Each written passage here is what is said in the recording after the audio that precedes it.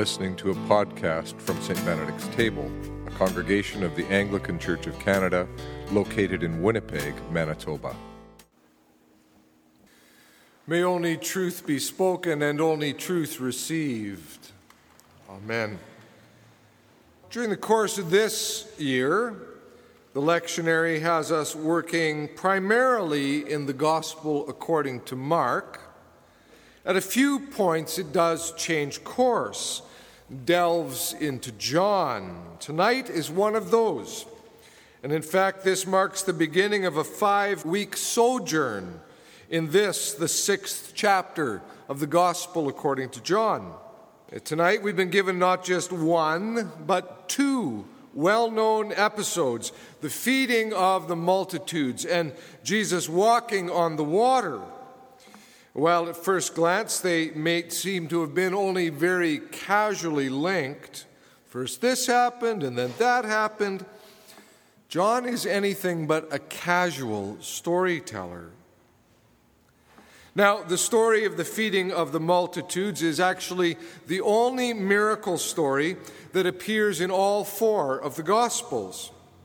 In fact, in both Matthew and Mark, there's a story of the feeding of the 5,000 and a story of the feeding of the 4,000. While the details vary amongst these various versions the Gospelers offer, for instance, Matthew says, those who ate were about 5,000 men, besides women and children. John says that they sat down, about 5,000 in all. So they're just holding details a little differently, but the basic gist remains. Crowds of people have followed Jesus and the disciples out into a remote place to seek his healing and his teaching. And in time, it becomes evident that they have come without food and that they need to eat. The disciples are quite clueless as to what to do about this. And Jesus simply, as the crowd sit down, he takes out what little food he has, blesses it, breaks it, and begins to distribute it. And what do you know? There's enough for everyone, with leftovers to boot. Jesus has performed a remarkable miracle. Everyone's tummy is filled. Everyone is happy. What more do you want than that? Well, there is actually a good deal more to it, particularly when the connection is made to the story of Jesus walking on the water, as John does here. As is so often the case, the way that John tells his story is packed with layers of meaning, often just signaled by a single word. So, John alone, of all the 4 Gospelers, notes that the Passover, the festival of the Jews, was near. It's a seemingly small detail. You might just skip it over. In fact, did anybody notice it as it was read aloud? Nope, right? But it's actually quite key to understanding what John wants us to understand about Jesus. In the chapter just prior to what we heard tonight, Jesus had been in Jerusalem, where he'd been challenged by opponents who claimed that he was a Sabbath breaker, a law breaker, because he'd healed a man on the Sabbath day. So there's a dispute. And as the dispute ends, Jesus says to them that if they actually understood Moses, they would not be bringing these accusations.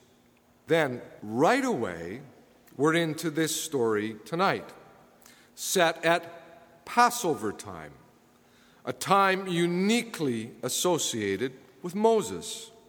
So having made that connection, John then tells a story in a way that positively sings with Passover and Exodus kinds of themes. John says that having crossed the Sea of Galilee, Jesus went up the mountain and sat down with his disciples. Not Jesus went up a hill or Jesus went up a mountain. Jesus went up the mountain. Not only that, but after the crowd is fed, John tells us that Jesus again withdrew to the mountain.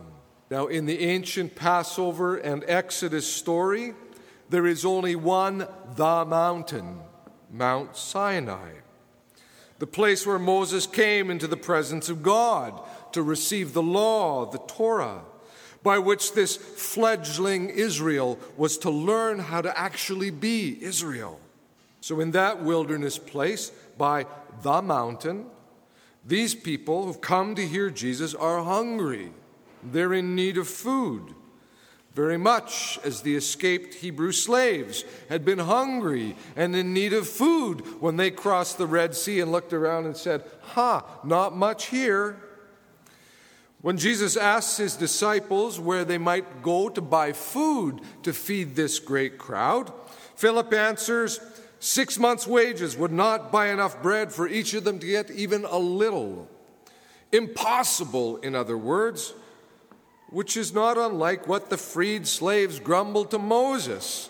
We'll never find food out here in the desert. You've brought us out here to starve. We should have remained slaves. This is impossible and impossibly bad.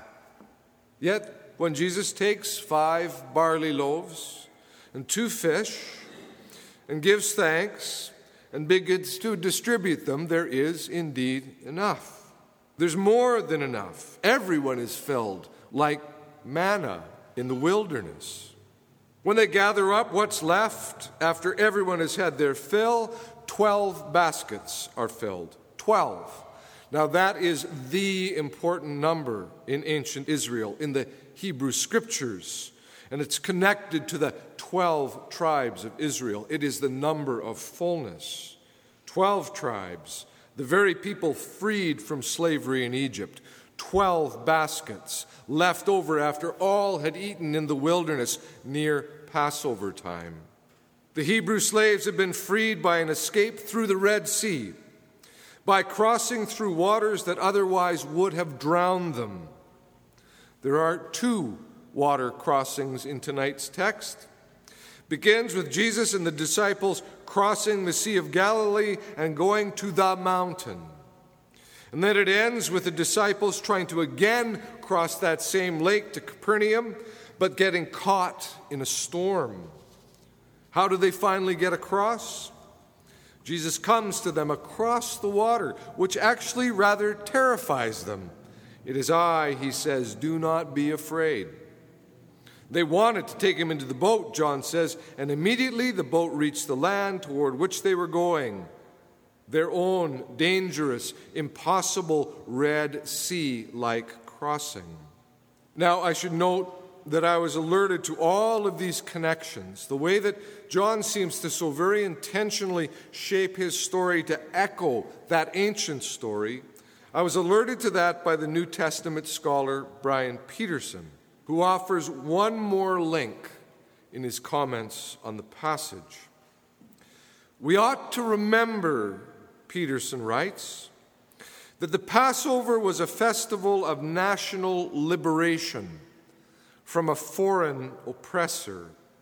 As John tells the story, after everyone had been fed in the wilderness, quote, Jesus realized that they were about to come and take him by force to make him king, so he withdrew again to the mountain by himself. They are so awed by what they've just experienced that they decide, this is the one. This is the one who has the power and the capacity to free us from Rome. Revolution. Passover is loaded with political as well as religious significance, particularly when it was marked at a time when the land was again occupied by a foreign nation, an empire. So they've had this experience, food in the wilderness, abundance. And they've leapt to the conclusion that this Jesus is the man who will free them from that empire, a new Passover. So Peterson continues, it is an act of revolution to want to make Jesus king. But they've missed the point of what has happened. They see Jesus' gracious gift, but they want a glory for him that fits their assumptions and serves their goals. It's very similar to when the crowds greet him with cries of Hosanna, Save us, as he enters Jerusalem on the donkey. They are quite right to call out for him to save them. They are quite right about his being king, but they don't yet begin to understand what that will all mean. John is particularly clear on this. Jesus is indeed king, and Jesus is indeed Passover lamb. It's a kind of a thread that runs through his whole long narrative. But you know, there's one other detail that's unique to John's telling, and it's a little bit more on the surface than all these Passover Exodus connections. It's the figure of the boy. One of his disciples, Andrew, Simon Peter's brother, said to Jesus, "There is a boy here who has 5 barley loaves and 2 fish. But what are they among so many people?" This boy has come to Andrew with his lunch to share it with as many as could share. And while Andrew is clearly skeptical about this, look what the kid brought, it is for Jesus quite enough. It's in keeping with the sweep of the whole gospel story, of course, unless you become like a child.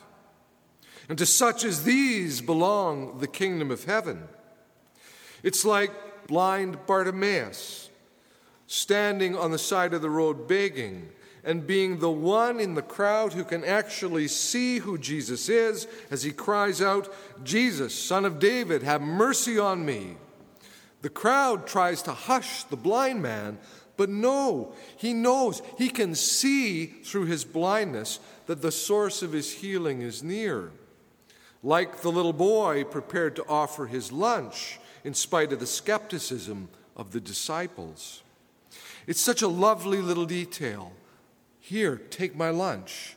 What's that? It's enough. So where's your lunch? I mean, we can get overwhelmed by the enormity of the world's needs, or our own city's needs, or maybe even the needs of our friends and neighbors.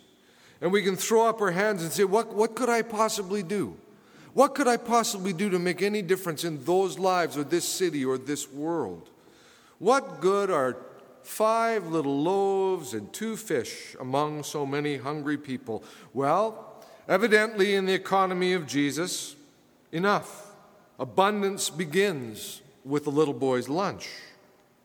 So where is yours? Where is ours?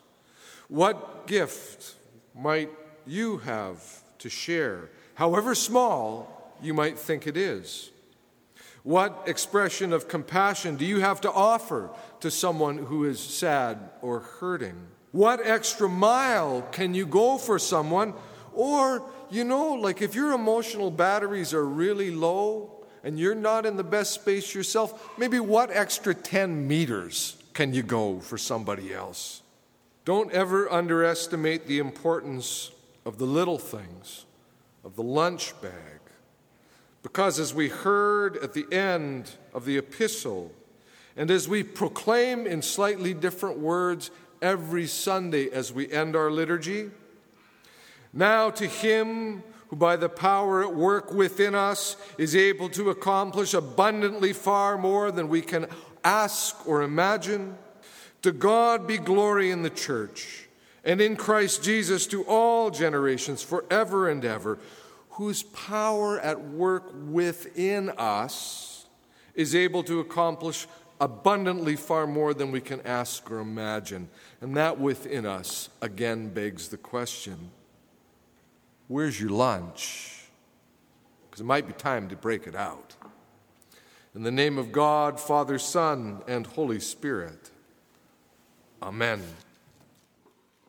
You've been listening to a St. Benedict's Table podcast.